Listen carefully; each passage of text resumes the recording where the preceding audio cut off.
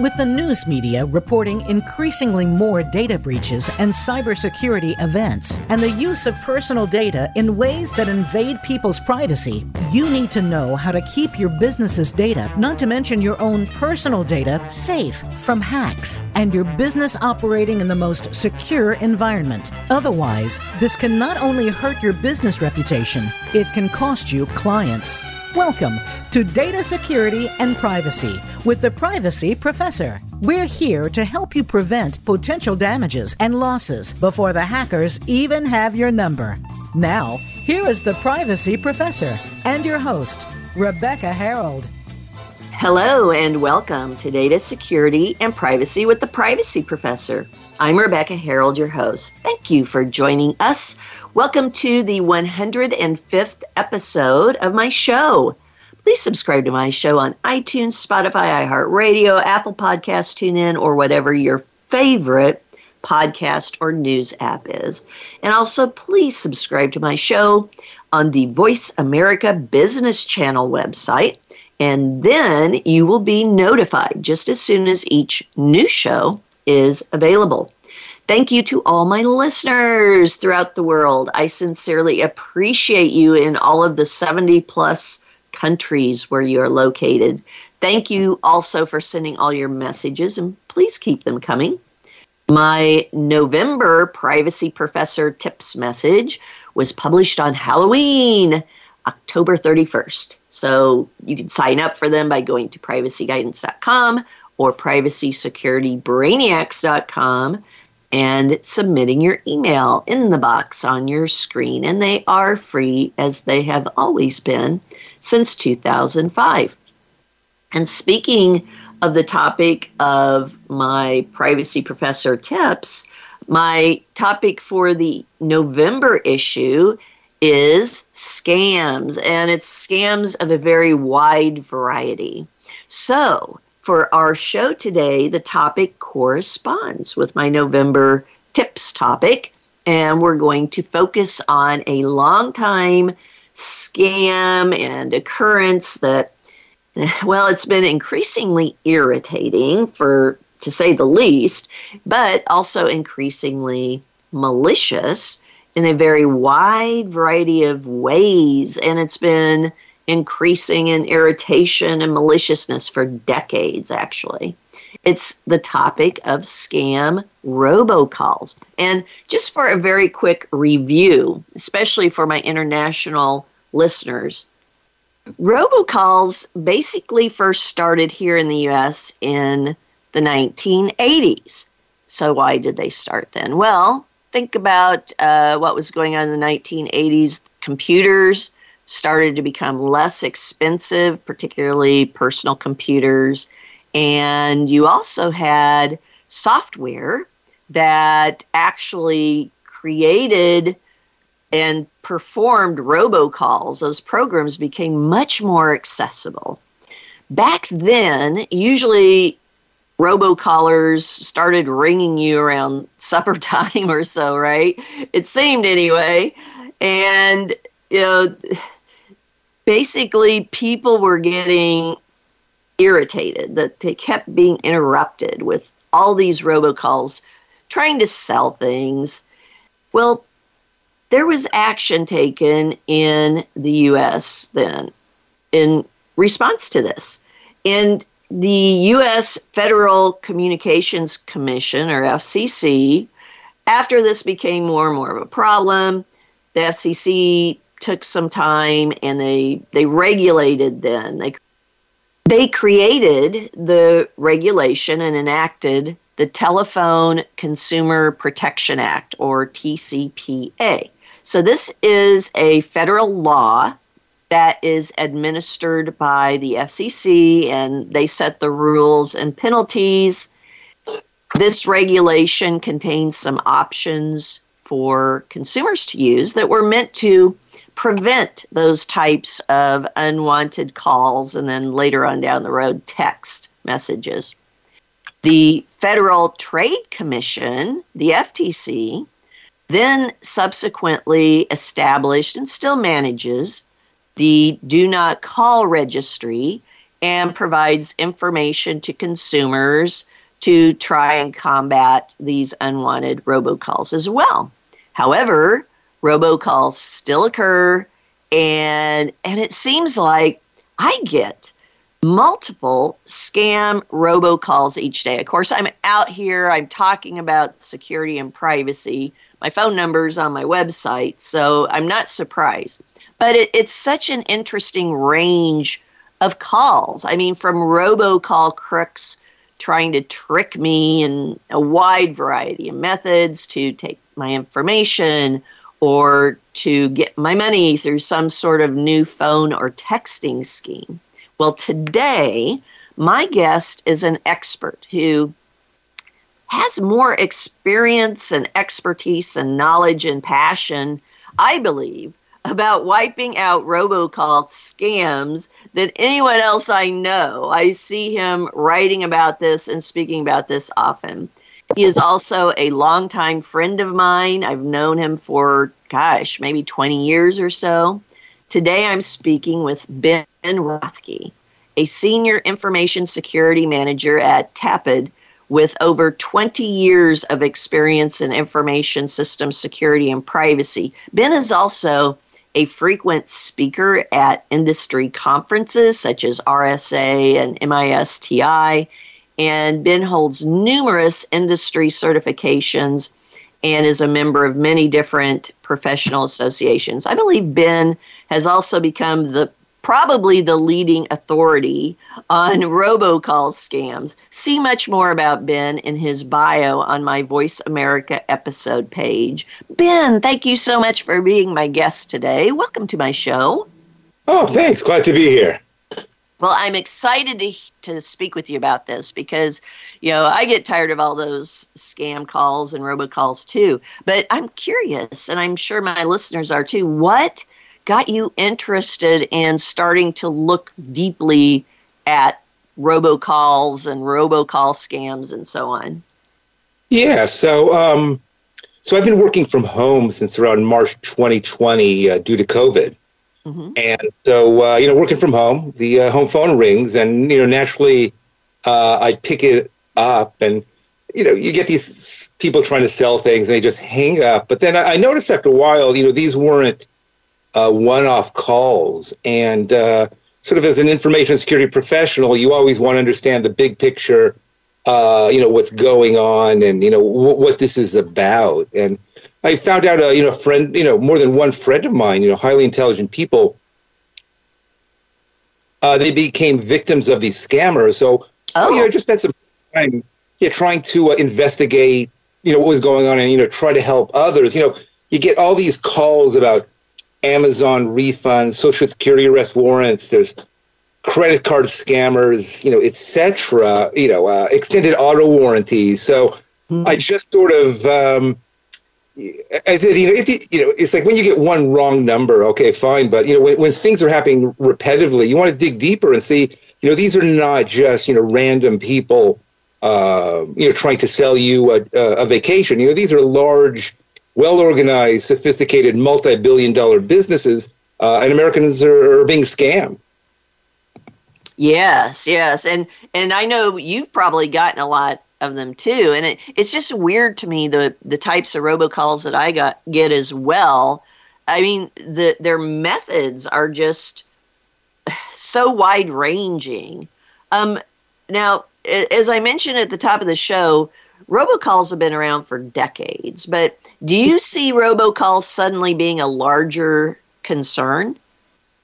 Yeah, and it's important to also just, we need to delineate between there's robocalls and scam robocalls. So robocalls themselves are not a problem. I mean, think, recently we had Hurricane Ian. So, thousands of calls, went out to alert people, and those saved lives. Imagine, you're part of a school district and there's a snow day or school closure, et cetera. Robocalls are a great way to let, hundreds, thousands of people quickly know about something. Meaning if you're a school principal and there's, 8,000 kids in the school, to make 8,000 separate calls to let them know there's no school that day, you won't get to people until, 10 at night. So those type of robocalls are a good thing. But like everything, scammers know how to, use technology for nefarious purposes. Scammers are going to never let an opportunity, go by the wayside. Bob Sullivan, who's a well-known investigative reporter, mm-hmm. had a piece on his website at the end of September, and he showed how you could call every phone in Los Angeles for about $1,000. So the economics of scam robocalling make life easy for scammers. They've made it really cost-effective to dial entire cities. And all you need is a few victims. Imagine you're going to send and you want to try to scam people by mail to everyone in Los Angeles. Sending 5 million pieces of mail is going to cost you about in postage, handling, paper. It could cost you $1 million. But if you want to call all those people, you could do it for $1,000. And all you need is a few victims, to be profitable. Most of these, we can talk about this later. A lot of these scam call centers are operating offshore, where $3,000, is a year's salary. And so their success is, after 1 million calls, if they get 2 people to answer, that's a success. So in this case, our technology is being used against us. And just to clarify, too, for my listeners, I think it's a really important point that you made about these $1,000 methods to go out and make these calls. This is automated. So if my listeners didn't catch that earlier, it's not like they're going, people are actually making one call at a time themselves physically, right? It's automated. Right. Yeah. These are, automation is a great thing. We in IT, we try to automate as much as we can. And when it comes to these calls, there are software systems that could dial, hundreds, thousands of calls, per minute. And, and they're constantly doing that, 9 to 5, 9 to 9. And that's how these work. Yeah, clearly, the old days of, if you remember, Glenn Ross, these guys are making, one call from a payphone, you put the quarter in, so they could do maybe, 20 calls an hour. Now we're, the scales with technology, we're talking about dialing 100,000 calls per minute. Oh, yeah. And like you said, it only takes a small percentage of that to actually fall for the scam in order to get a return on your money. And I'm curious, Ben, some of my scammers who call and then they connect me with a real person, but then that real person says, oh, well, I would like to transfer you to our other, our expert in this so they can answer any questions. It's almost like they even have a very sophisticated, if you will, type of triage for finding their victims. I mean, have you seen that as well? Yeah, I mean, people are finding, people who are ransomware victims. The ransomware operations are well organized. They have help desks. Mm-hmm. You the website, and they'll walk you through, what exactly you need to do. And so these operations, they're large businesses, and think about a business of 1,000 people in the U.S. You need HR, you need all these things. So they're well organized. They've got scripts. They do a good job. So they may have, in the case of auto warranties, they'll get some basic information, then they'll transfer you to someone, perhaps in the U.S. So that person in India, may get, $10 for that referral. So, they're handing you off. And once again, these are, don't think of these as like some, college student, in his basement. These are full-blown business with management, with oversight, people who have to produce, and once again, very well organized. And they've got a system, they have processes, etc. Yeah, I've even read at one time or in one article that some of them even offer, insurance and other benefits like vacation time and so on. So, yeah.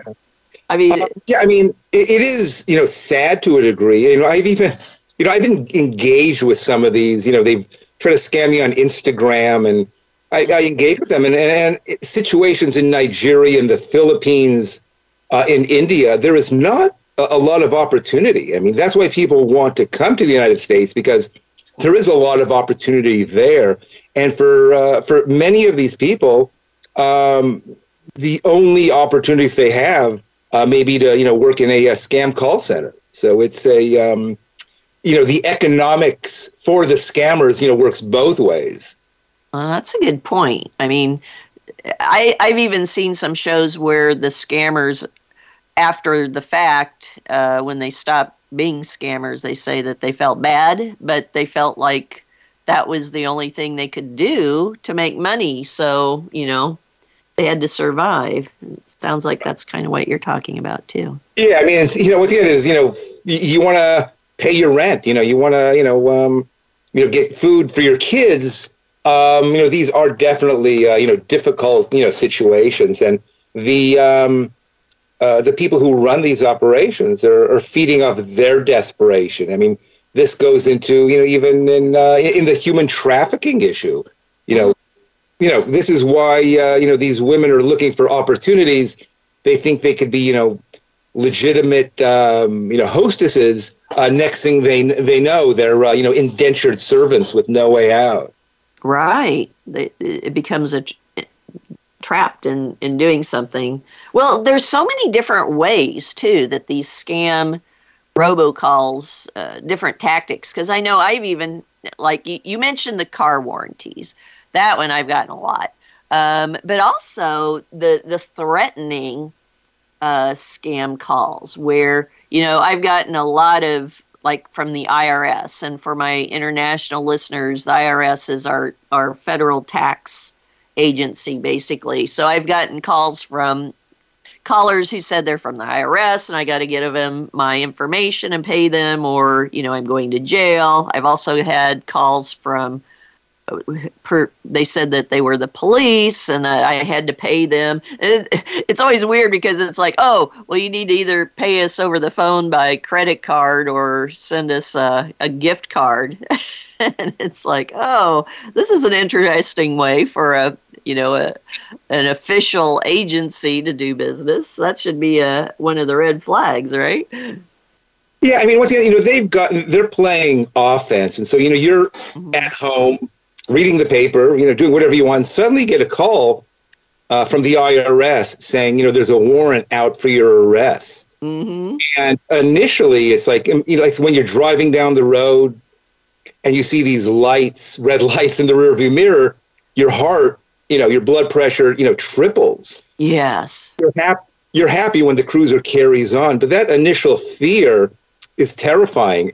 And for a lot of people, they trust, but they don't verify. And, they've got they talk about, Social Security arrest warrants. Mm-hmm. And with you could go, follow the link and you could hear these recordings. And it's, if you listen to it objectively, it's beyond absurdity. But the point is, if you pick up the phone, and a lot of people, when they hear arrest warrant, they're just going to cooperate because these people are speaking in an authoritative voice. They pretend like they have authority, and they throw out lie after lie, arrest warrants, sheriffs will be on the way to your house, etc., etc. It's important, and something as simple as you say, could I bring my lawyer on the phone? And they don't want that. And that's something as simple as any federal authority would will allow you to do that. But people get caught up in the heat of the moment. In the same way, people fall for timeshares. They go for a free dinner, and next thing they know, they buy this timeshare for life.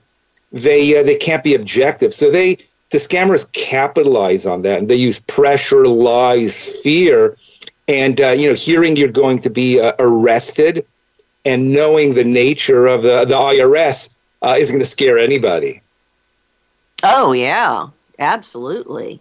And, so we have the tactic of scaring people. How about robocalls to, like, say you've won things? Are those still as popular as they used to be? Because it seemed like there was always, you're calling because you've gotten won a free trip, or we found somebody who is, a relative of yours you may not have known about and you are inheriting. Yeah, I'm not saying every call you get about a vacation is from a scammer. I challenge you to find anyone in the United States who's ever gotten an unsolicited call about a vacation that wasn't a scam. That's a good point. I mean, it's as simple as that. And once again, it is, they call about these free vacations. There's a place, Vallarta Gardens in I think it's in Puerto Vallarta, but and someone wrote, he thinks Vallarta Gardens exists just to scam people. And so they call and they want to sell you these vacations, and you get, $9,000 worth of vacation, free airfare, unlimited tequila, blah, blah, blah. Yeah. All you do is pay, $390 reservations fees. All of these are scams. Once again, if your phone is ringing now, assume it's a scam unless you know otherwise. And especially travel, vacation. As I said, I challenge you to find any one of the 330 million Americans who've gotten an unsolicited call about vacations that wasn't a scam. Wow, that's quite a number. I mean, and that's just for that one type of scam. Yeah. Oh. And people get, as I said, it's the irrational exuberance. Free this, free that. And they throw out these exotic locations, Miami, Turks and Caicos, and here and there. You could bring two friends. It goes on and on and on. And, you ask them, well, why are you giving me such a great vacation? It says, well, we want you to have a good time, and you tell your friends. And, it sounds nice, but once it's a complete scam. They're going to take your $400, your $800 reservation fee, and you'll never, be able to use that vacation.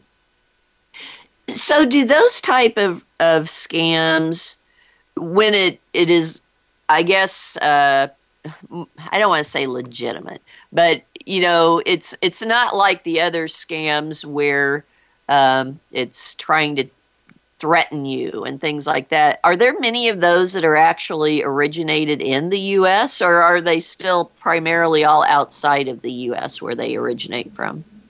Yeah, I think it goes both ways. I mean, something like, solar energy. Like, solar energy is legitimate. There are a lot of great companies out there that will sell you solar panels.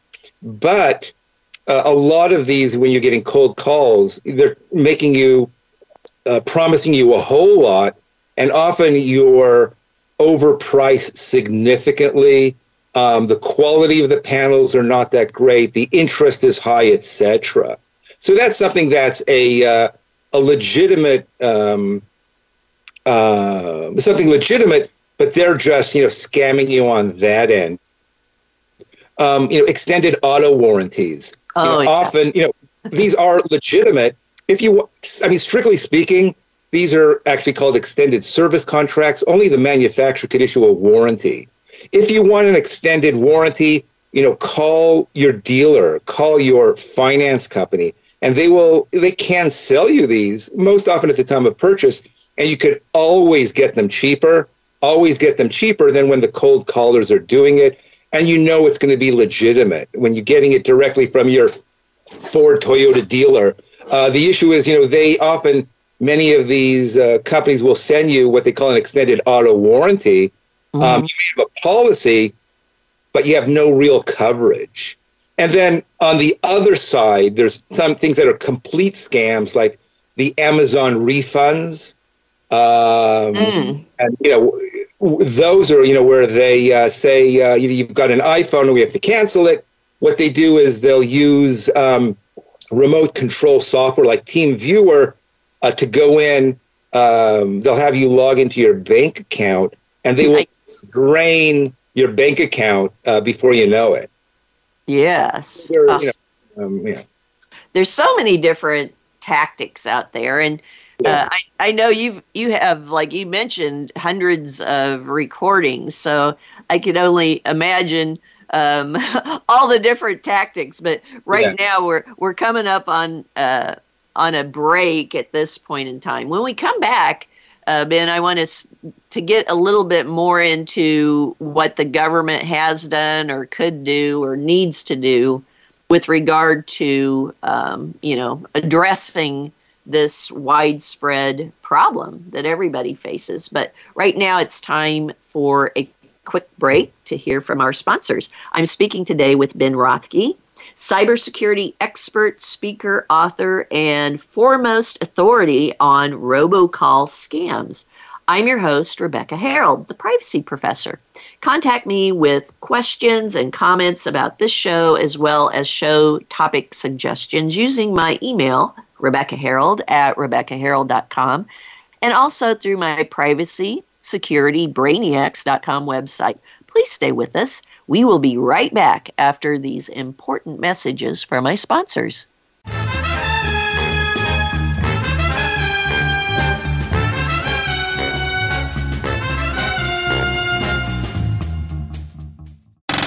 Have you friended us on Facebook yet? Why not? Just go to Facebook.com/Voice America or search for the keywords Voice America. Once you are part of our Facebook network, you'll receive daily messages about what's happening with our shows, this week's featured guests, and new happenings at the Voice America Talk Radio Network. And you can add your voice to the always active discussions on our timeline. Just go to Facebook.com/Voice America or search for Voice America.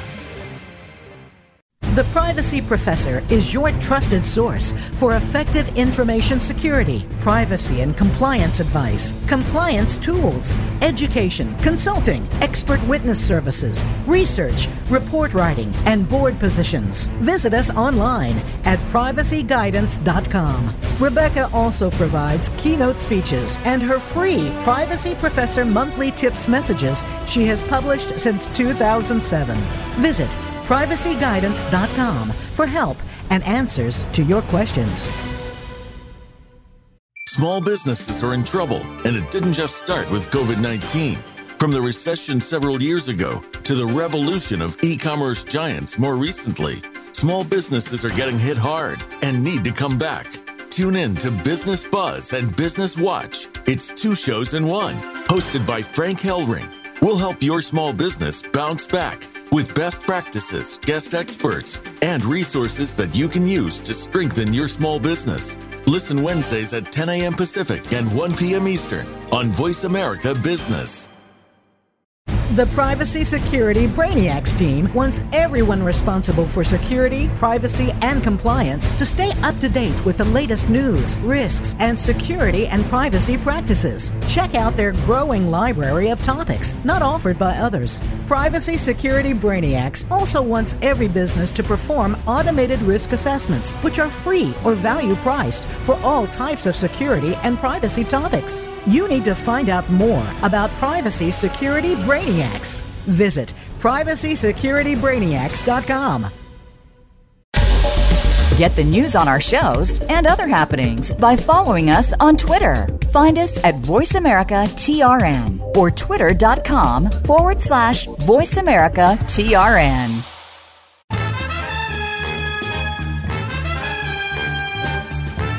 You are listening to Data Security and Privacy with the Privacy Professor. If you have a question or comment about the program, feel free to send an email to Rebecca Harold at RebeccaHarold.com. That's Rebecca Harold at RebeccaHarold.com.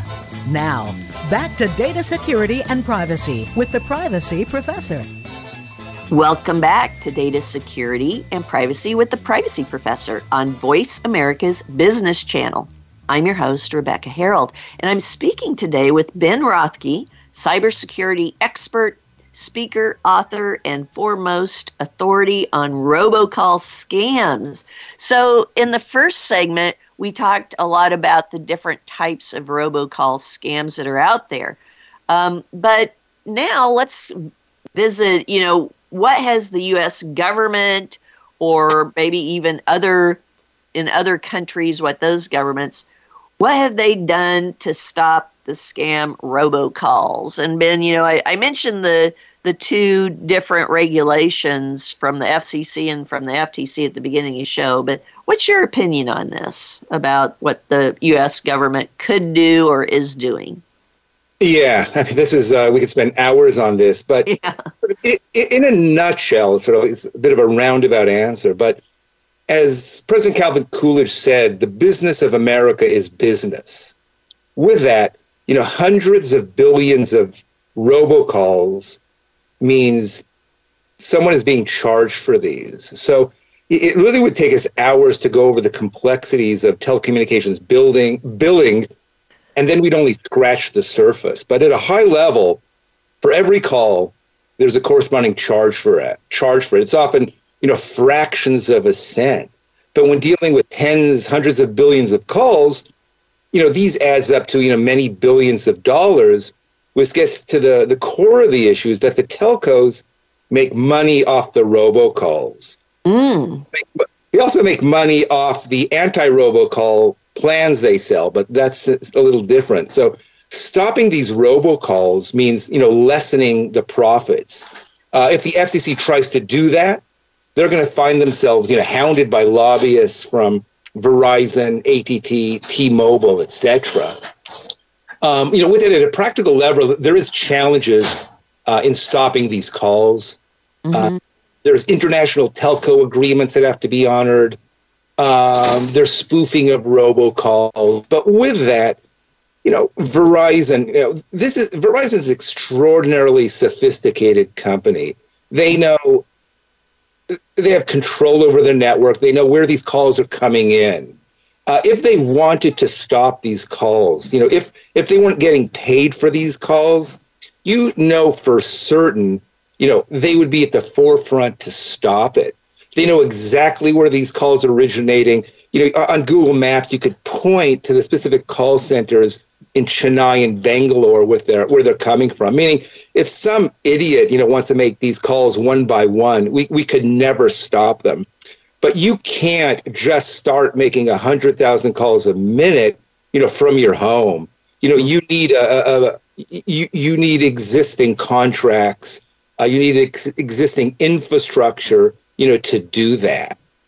And so once again, big telco knows exactly what's going on, but they have no incentive to stop it because they're making profits off it. Telco's a extremely, complex infrastructure.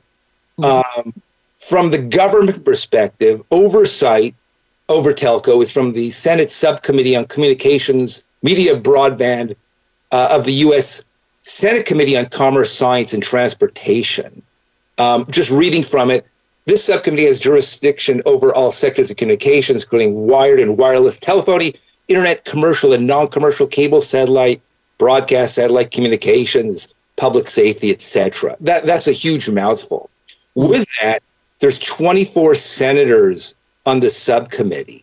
And you have to ask yourself, do these senators really understand everything they're tasked with oversight? The answer is no. The answer is no human being could know of that.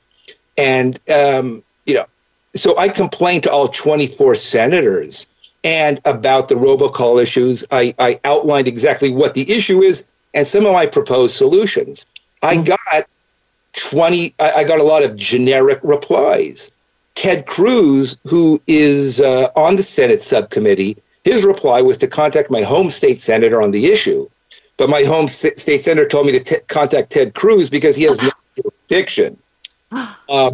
Tammy Baldwin of Wisconsin is on the subcommittee. I tried to reach out to her, but she only accepts messages from Wisconsin residents, even though she's on a subcommittee that represent all Americans. So if I wanted to, I could take a month off from work and try to meet with all the subcommittee members. And then even then, it'll be limited success. But if I'm a lobbyist from big telco, you know, I've got these senators on speed dial, and I could easily get on their calendar. So with that, you know, you do the math. You know, if government tries, they're going to be pushed back by the lobbyists. And with that, there's a gold mine to be made by telco. There's a gold mine to be made by scammers.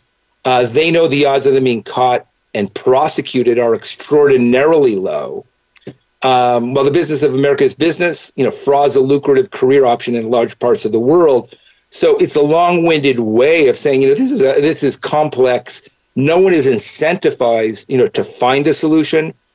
Big telco is making money off it. So until we take away, you know, those economics, you know, the problem is not going to go away anytime soon. So do not look to the government at all for a solution. If anything, you know, they're facilitating it.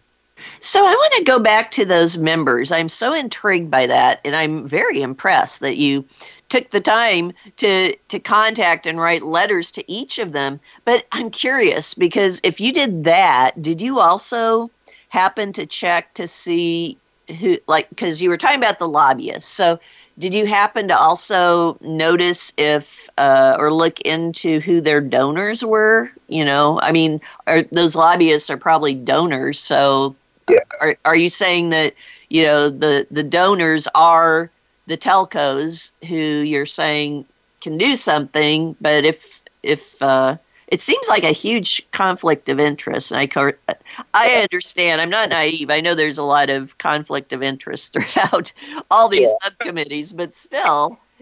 I mean, obviously, you know, this is so. I mean, there was the old joke.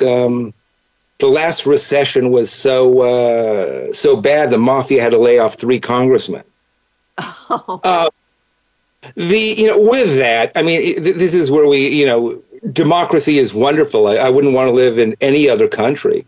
But with that, as I said, is if I want to make an appointment with Ted Cruz, or even, I have to get in line. If a lobbyist wants to, they'll get in there, tomorrow afternoon, etc.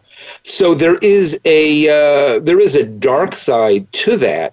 I'm not saying the FCC is a corrupt organization. I'm not saying, they aren't trying to, to do, what they can do.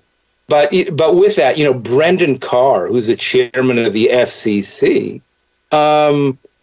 he's on one side, he's got to, limit big telco. On the other side, he has to listen to his constituents.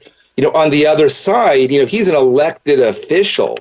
And, Ben Rothke is, one vote. But, having Verizon behind you is a whole lot of votes there.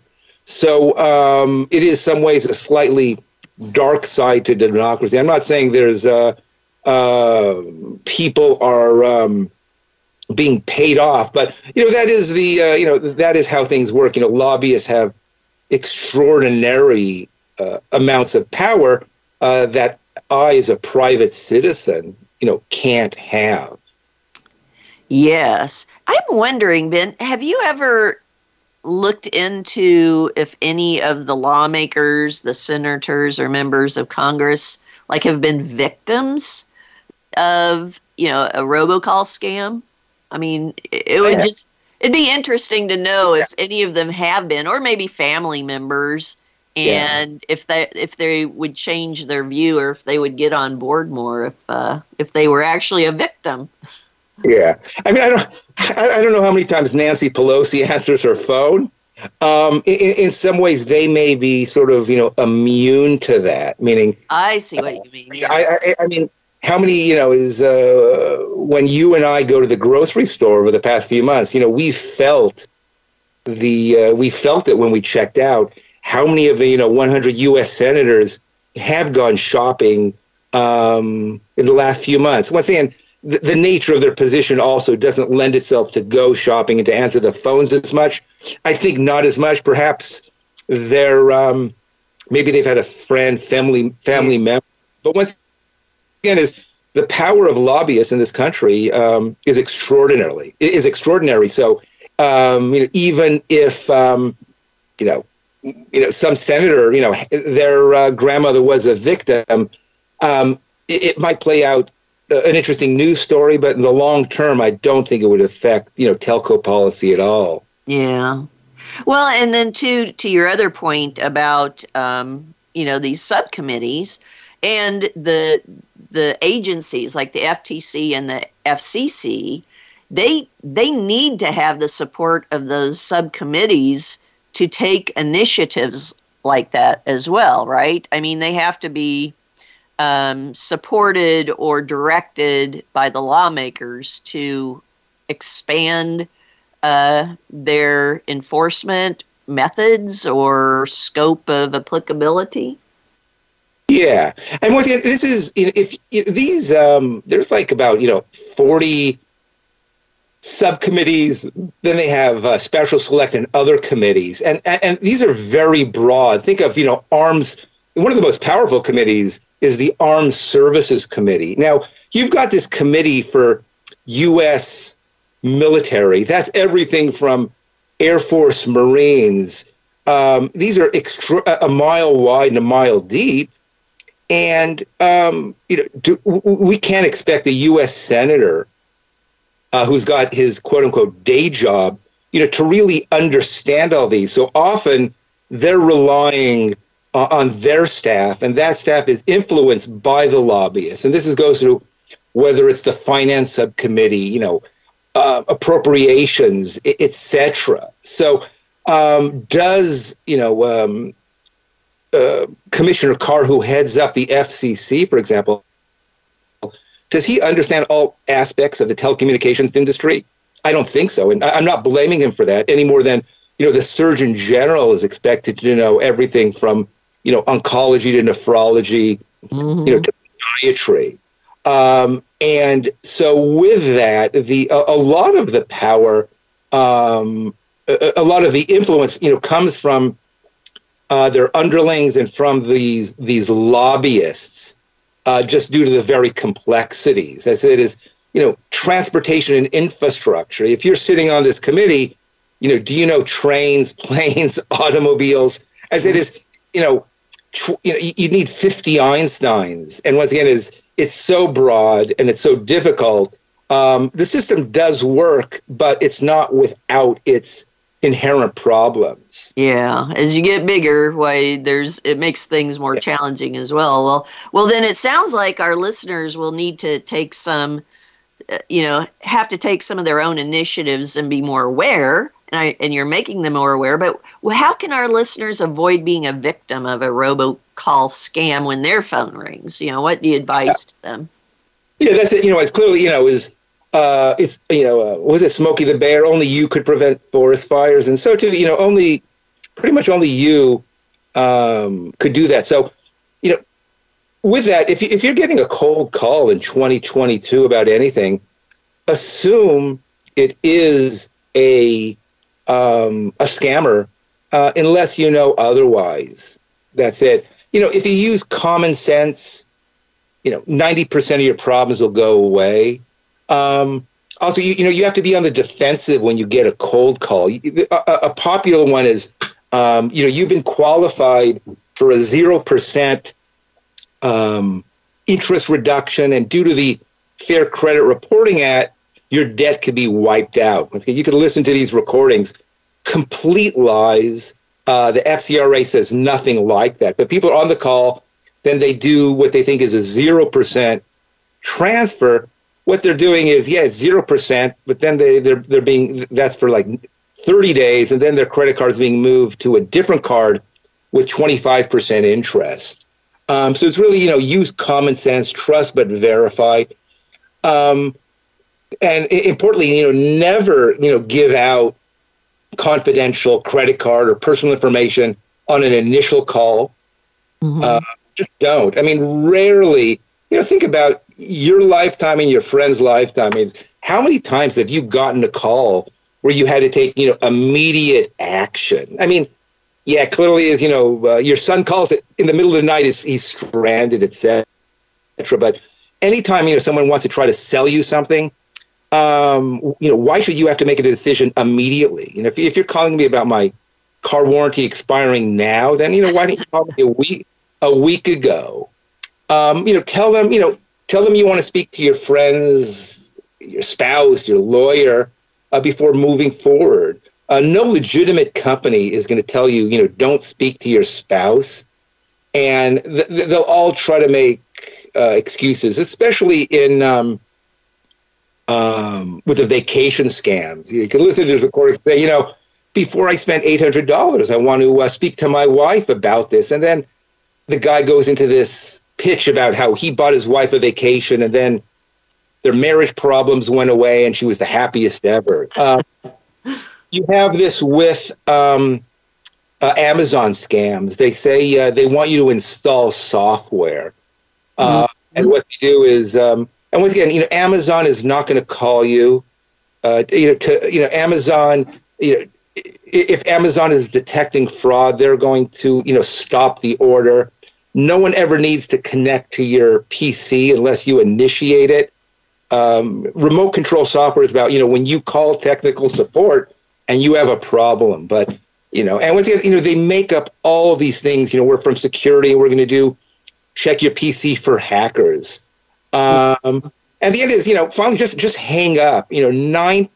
98 times out of 100, hanging up will solve the problem. Occasionally, a scammer will call back, but the nature of these auto dialers is if you hang up, they'll just redial to the next number. So hanging up, don't be afraid to to hang up on someone. But the core issue is, use common sense. Understand basic economics.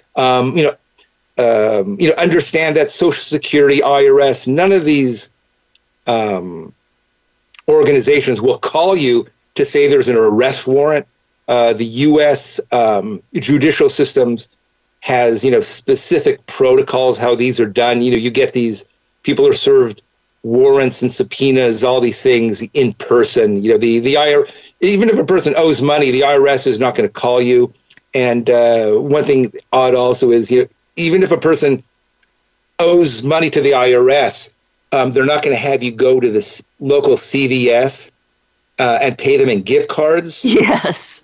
But once again, is you laugh at that, and I laugh at it. But in the heat of the moment, people are. And once again, is for those in the U.S., you understand how terrifying the IRS is. For the those outside the U.S., the Internal Revenue Service really, can make a person's life hell. They could garnish wages. They could lock bank accounts. So it is it can be this massive bully. So they're capitalizing on that fear, that uncertainty, that doubt. And in the heat of the moment, it's like when those you see those red lights in the rearview mirror. Even if 100% you're driving under the speed limit, you're terrified because that's a normal reaction. They capitalize on that fear, and they go on in pressure, and a lot of people just can't deal with it. And you have this in plane crashes. They try to they do things with a simulator, and they get experienced pilots. But even with that, a pilot in a simulator, is very different from the pilot in a real-time emergency situation. When you're in a simulator, you're going to walk out fine. But when it's a real-time crisis, the dopamine and all those things, things go haywire. So at the end of the day, use common sense. You hang up if you are in doubt. Don't ask for a callback number. If they're saying from the IRS, get their name, get their badge ID, and say, I'll call you back from the number listed on the IRS website. If in the 1 in 1,000 chance, a legitimate IRS agent will say, "Fine, looking forward to your call." Illegitimate will never want you to do that. Yes, and one thing too. That, of course, because of the business we're both in, Ben, and you've done a lot of recordings, when I start hearing the red flags of, oh, this is a scammer, I start recording, because I've actually had one of my recordings used in the past to help, shut down a scam, a robocalling group. But that's another option, right? I mean, a lot of people are afraid, like, oh, well, that's a privacy issue if we're recording someone. It might be against the law, but yet on the other hand, if it's a scammer, if it's a criminal, then what are they going to do? Are they going to sue you for, recording them committing a crime? Yeah. I mean, what's good is you just say, hey, I'm going to be recording this call. Yeah. Do I have your consent?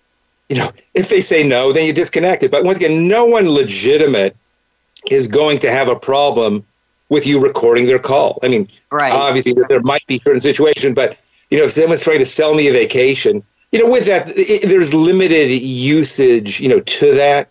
But with that, it really is just people need to, take a deep breath, say, can I call you back? Every legitimate business is going to, call you back. If there is, and once again, if there is going to be a warrant issued for your arrest from the IRS, they do, these things don't happen out of the blue. It's months in the making. You've gotten notices, etc. It's not, but what again is they capitalize on fear, uncertainty, and doubt. And, sometimes, even if they're calling from an overseas call center, they'll make, just engage and say, oh, you're calling from the IRS office in Washington. What part of DC are you in? Yeah. And just, that's a simple, just say, where is your office? And often they'll hang up on you because, once you start asking questions, that's a great way to get them to hang up on you, because they want people who will be, should we say, sheep, and will just follow along. But if you ask questions, they know you're thinking out of the box. So once again, if they lose confidence that you're going to be a victim, they're going to hang up. They don't want to waste their time on you. And with that, ask questions, whether it's, and with that, they're always going to use emergency and time constraints. It has to be now. And it doesn't have to be now. No legitimate business is going to, put you under those time pressures. You invited me, to be on this call. You did that 2 weeks ago. You didn't say, hey, Ben, we're going live in 30 seconds. Join the recording. And, as it is, and it's sort of, if a person's expecting a scammer to call, then, when they try to engage them, they'll be prepared. Sort of, and with that, realize, I think, 99% of the cold calls you get, will be scammers in 2022, because the nature of the economics of it, and most legitimate organizations are not calling. I mean, once again, if you've got an existing relationship with this company, maybe they'll call you. You've given to the United Way, maybe they will call you. And but once again, as it is, 99% of the cold calls you get 2022 scam. Yes. Well, those are all great advice points that you've been providing. Do you have any final point that you want to leave our listeners with? We're getting to the end of the show here already. I mean, they say, one of the problems with cell phones is you never experience the joy of slamming, the phone into the main unit. Yeah. And, don't be afraid to hang up. As I said, if it's a scammer, 99%, they won't call you back. If it's legit, they may, go in timeout and call you back. But really, feel free, hang up, press disconnect, and you're going to save yourself a lot of, time. And as I said, there's a lot of news stories out there. A guy lost $150,000 to an Amazon scammer. So it's nice to be courteous. It's nice to be respectful. But hang up on a criminal. Yeah. So be nice, when you hold the door open to someone in the office. When someone's cold calling you, be more than happy to slam it down as hard as you can. Great stuff. Well, I will point our listeners in the show information to your recordings too, Ben. So I know our guests or our listeners will love to hear that. So thank you for being on the show today. And now I have to kind of walk us out of the show. So today I've been speaking with Ben Rothke, cybersecurity expert, speaker, author, and foremost authority on robocall scams. As you can tell, thanks again for being on the show. And listeners, please send feedback about this show. Would you like to hear more on this topic? Just let me know. And you can get in touch with me using Rebecca Harold at RebeccaHarold.com. You can hear all my past shows on my business channel website. Until our next show, ask those that you do business with and work for if they're doing all they can to secure the information you've entrusted to them. Ask those people who call you unsolicited, ask some of those questions, find out if they're legitimate or if they're just scammers. Be privacy aware in the month ahead. Bye for now.